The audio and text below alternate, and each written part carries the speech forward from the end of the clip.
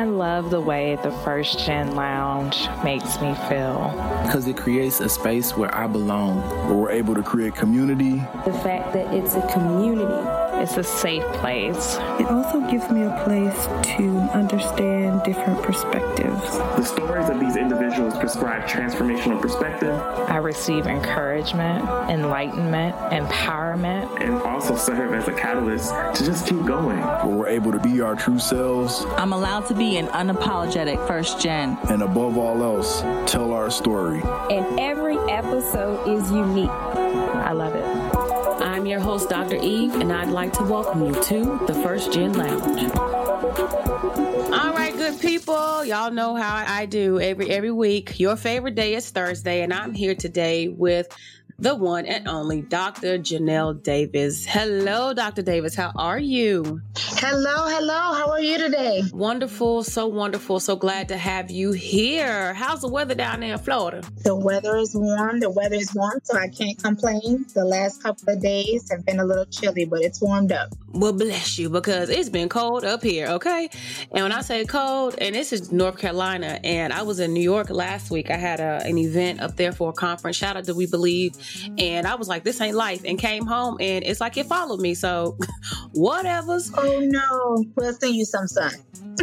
Please do. Thank you. Look, you can just be the sunshine today, because you are like sunshine. You have been amazing since we crossed paths, and I'm just really excited for the people to get to know you. So I always said, I don't like to waste time. Let's get into it. Good. So Dr. Davis, please tell us who you are and what is it that you do? Well, again, my name is Dr. Jhanel Davis. I go by the call Dr. D on social media. I am a school counselor.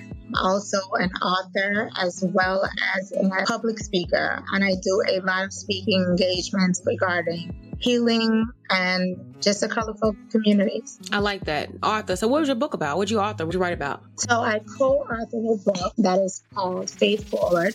And it is a book that has 20 different individuals that are all writing their stories about faith. So what was your story? Just tell us a little bit. What is somebody like, okay, what's your story, girl? So my chapter was actually called Fear Brought Me to Faith. So I have struggled a lot in life in regards to putting my own dreams and putting my own goals at the forefront. A lot of time fear gets involved and it's like, oh, can I do this? Am I going to make it? Am I good enough? And I always think when you're doubting yourself or you're wondering what is, that's where the struggle comes in for me. So a lot of times, I spend a lot of nights praying, reading Bible, and just hoping that I'm walking in the right direction. And so fear brought me really close to faith. I like that. That's good. I think a lot of us need to hear that and maybe even read more about it, because so many of us, especially as entrepreneurs, are faced with so much fear. So thank you for doing that. You mentioned that you are a school counselor. Tell us more about what led you to that path, because that's a pretty big job to have. It definitely is. So I started this journey about maybe 10 years ago. And I started off as an elementary school teacher, which was ideally my dream. In getting into the classroom, I just encountered so many different difficulties as it relates to teaching students. A lot of the students that I was teaching were, minority students. My work in the demographics where the biggest population I would say is either African American or Haitian descent. A lot of times just dealing with the struggle of everyday life and the things that these families have been through. These kids are not able to function in the school setting. They're not able to function in learning. And so I just spent more time working on the socio-emotional side than I ever did educating. That just let me know that I had a greater purpose. I was actually amazing as a classroom teacher, but I knew it wasn't my calling. After I spent about 5 years, I traveled and I took a journey overseas. I spent a year teaching in Saudi Arabia. That was an opportunity, obviously, of a lifetime, but it just helped me to realize the difference when you see, the students over there and the kids over there who actually own, feelings and expressing themselves and things so forth, and you understand why the learning is taking place. So I just realized that obviously when I got back, I'd already graduated with my master's, and I just set forth on the journey to be able to counsel kids and get through to them, because I just realized I was actually a little bit better than I was at teaching. That is really interesting. Yes. So what do you say has been the most empowering aspect of making such a career change to go from the classroom to be in a different setting, but still working with students? The most empowering, I would honestly say, is the difference that I'm able to make. That's just not in the lives of the students, but also in the lives of faculty and staff members, as well as the parents. A lot of times in the communities that I work in, especially with Caribbean descent or African American descent, they are not receptive to mental health services. And I just have a way with the parents. And a lot of times I'm able to get through to them on a level that no one else can. And I just find that that's really been my gift. You know, getting them to understand that asking for help is okay. Getting them to understand that it's okay for your child to express their feelings. No, they don't need to be punished because they spoke back. Sometimes that voice is important. And sometimes being able to allow them to express themselves makes all the difference. I like that a lot. I'm curious. You mentioned, that you work with parents. What do you find, especially in your line of work, because again, the parents are going to be parents, but what do you find sometimes to be the most challenging aspect of working around issues with parents, especially when it comes to their children and with healing? The most difficult part, I would honestly say, is maybe the root problems or limited beliefs. A lot of times these parents come with their own baggage. They come with their own trauma and their own turmoil. So a lot of what they're doing is actually the fear of trying to protect their child or continuing the cycle of raising the child the way they were raised. But we're living in a different day and age. And so some of the things that they experience or, the beliefs and the little myths that, grandma or great grandma taught you, it's not working these days. You can't paddle a child for everything. You can't just say, okay, we'll pray about it and it'll go away. Some of these things actually have to be addressed. And so a lot of times they're dealing with their own emotional healing. And because they haven't healed, it's hard for them to accept their children being healed. That's good. It makes us think about all the parents that didn't talk about their feelings growing up, all the grandparents that didn't talk about their feelings, so we pass these things down. Exactly. So, yeah. And a lot of them do it, especially with, the boys. The boys are really big. They are not allowed to talk about anything. They're not allowed to cry. They're not allowed to express. But then again, what happens is you send them into a school system. They're hardcore.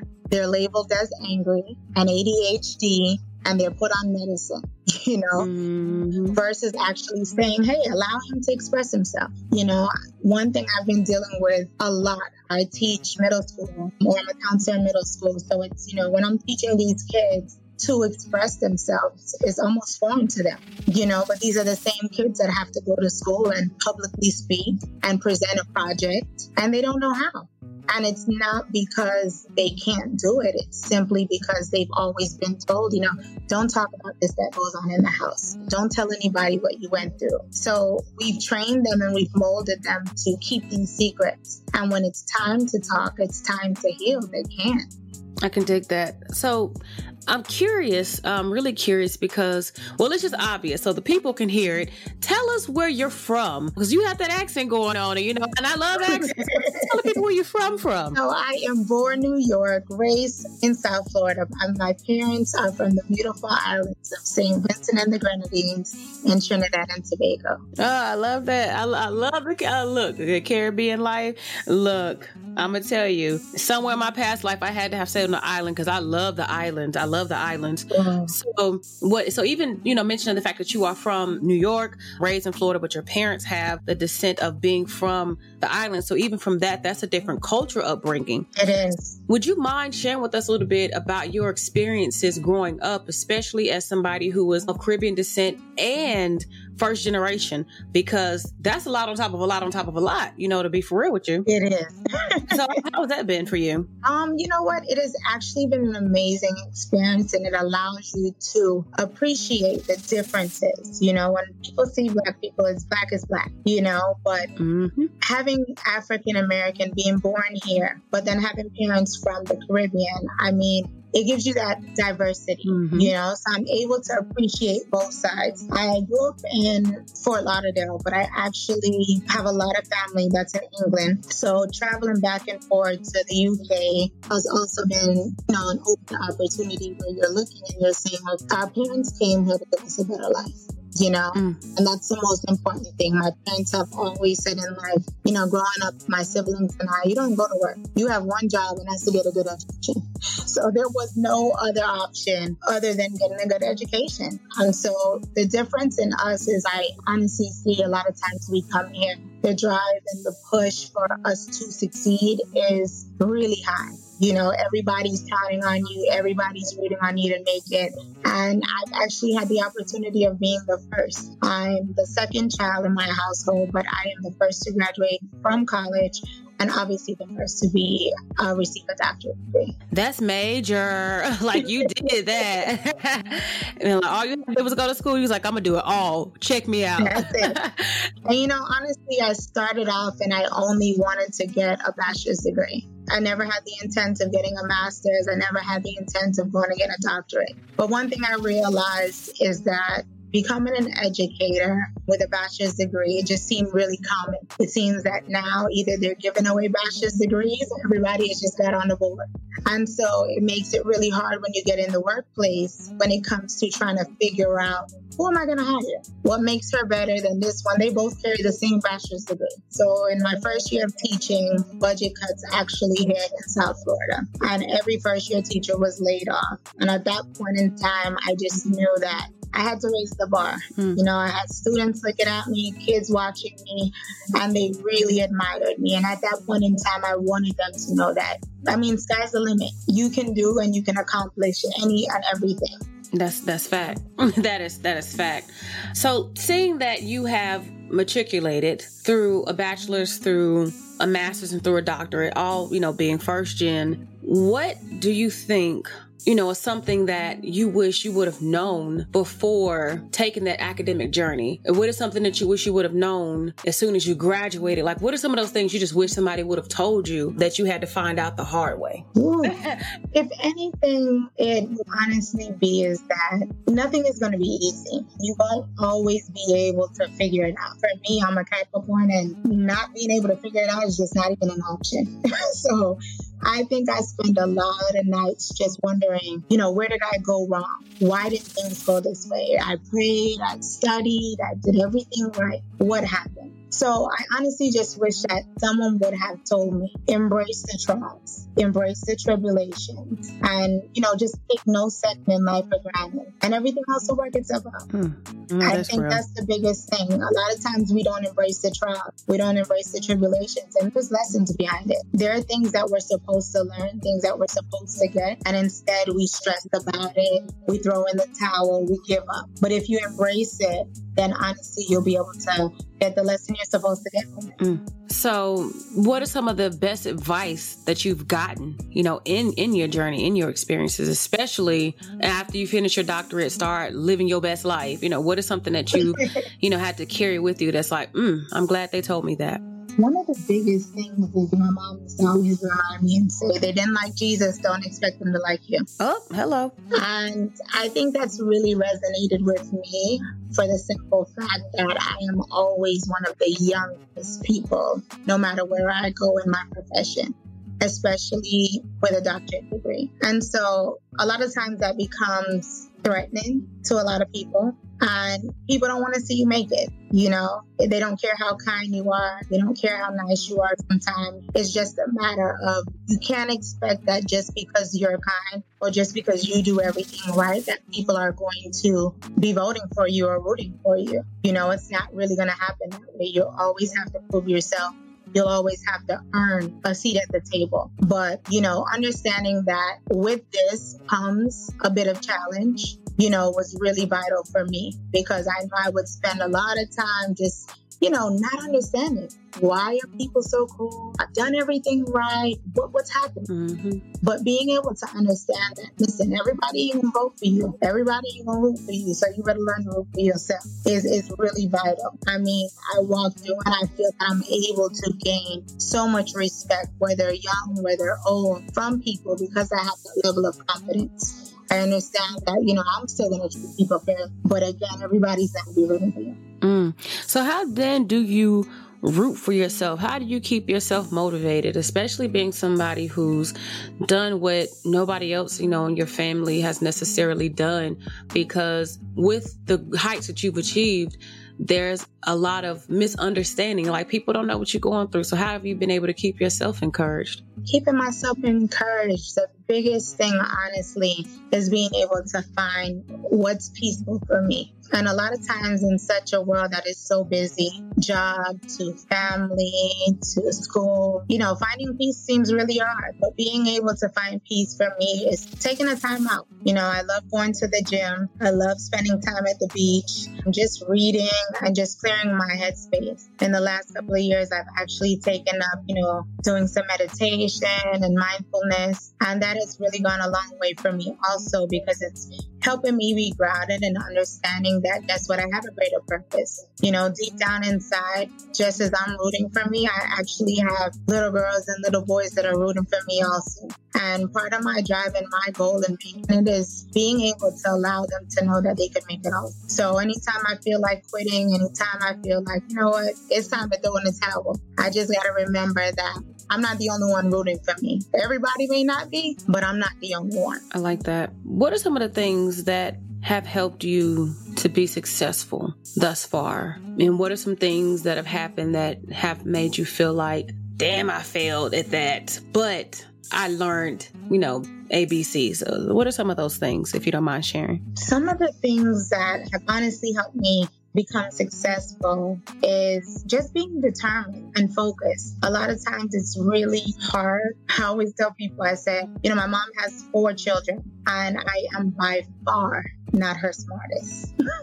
But I share it with my students all the time, and I let them know, I said, out of the 4, I'm the first to graduate college, the first to have not 1, not 2, but 3 degrees. And it's not because I'm her smartest, but I am her most determined. I am her most focused. So, where my little sister could go home, get her notes from school, never study, and walk in tomorrow and ace a test, I would be home making cheat sheets, making note cards, writing it on the palm of my hand.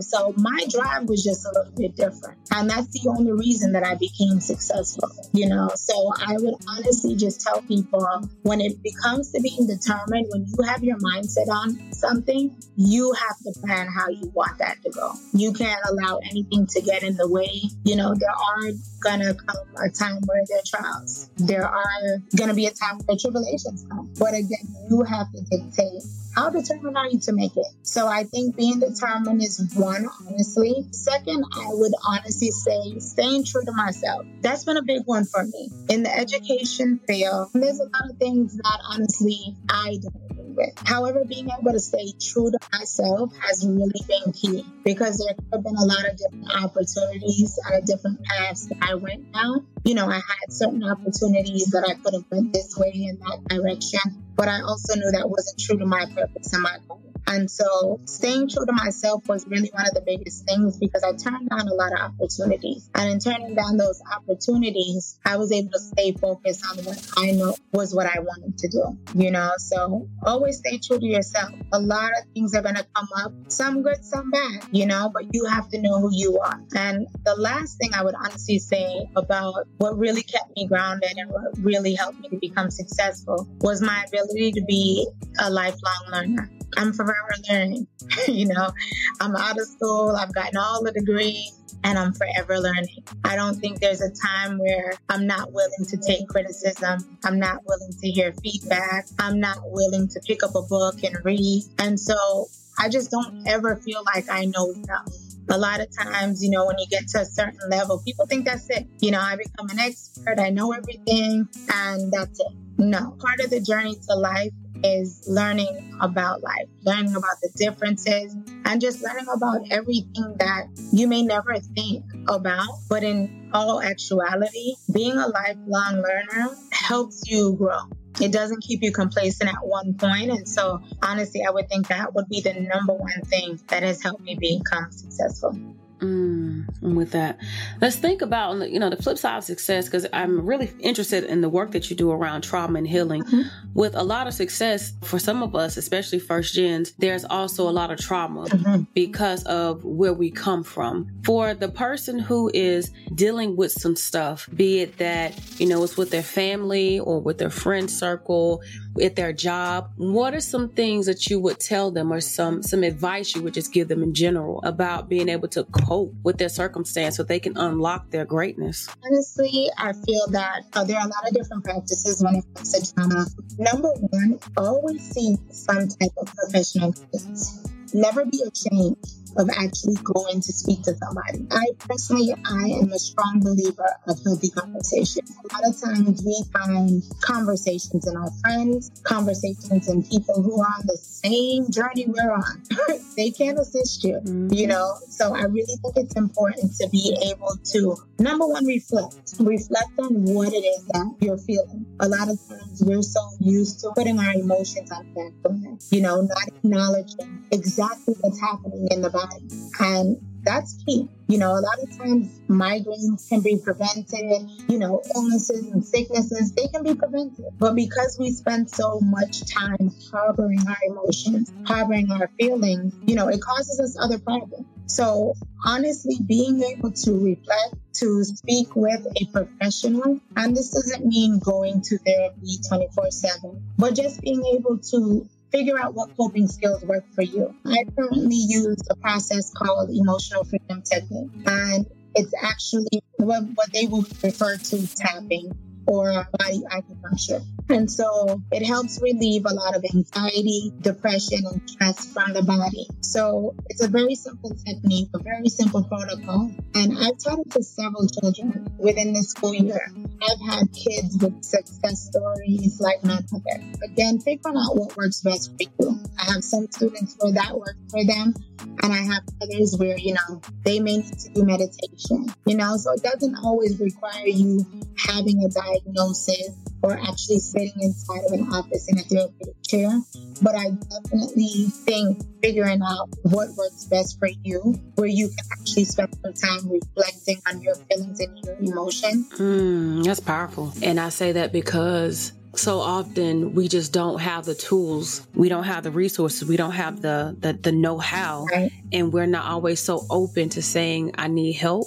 And this is what I need help with. So what you've given us is even enough to get started and to feel confident, maybe even about taking the next steps to seek that mental health support that we need. I shared in one of my previous podcasts that in spite of the fact that I have lost a significant amount of weight, and I've done so twice, I still struggle with mental health. So while I have my physical health, managed and together, I still struggle so much with it. But a lot of that comes from, in my mind, the trauma that I've experienced and trying to navigate life and understand my emotions and not always understanding my emotions. So thank you for that, because even that was something new to me.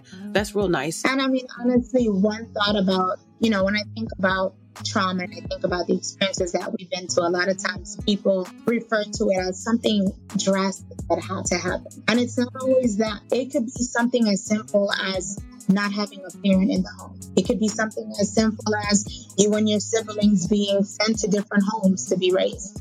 So again, we don't understand or know what things really affect us. But one thing that I can assure you is almost every single human being has experienced a traumatic event in lifetime. My traumatic event is never your traumatic event. Yes. And so people always have to remember that. It's my belief, honestly, and my organization is the thing that wanted this and it was built on. Pain actually became my platform for the simple fact of, it's my belief that what happens to us externally will always affect us internally if we don't address it consciously. And so it's really important to be conscious, to be present in the body and mind and how you're feeling, what's going on in your thoughts. Because if not, addressing the underlying issue will never happen. I really love that, because you just said it, and it's just so affirming.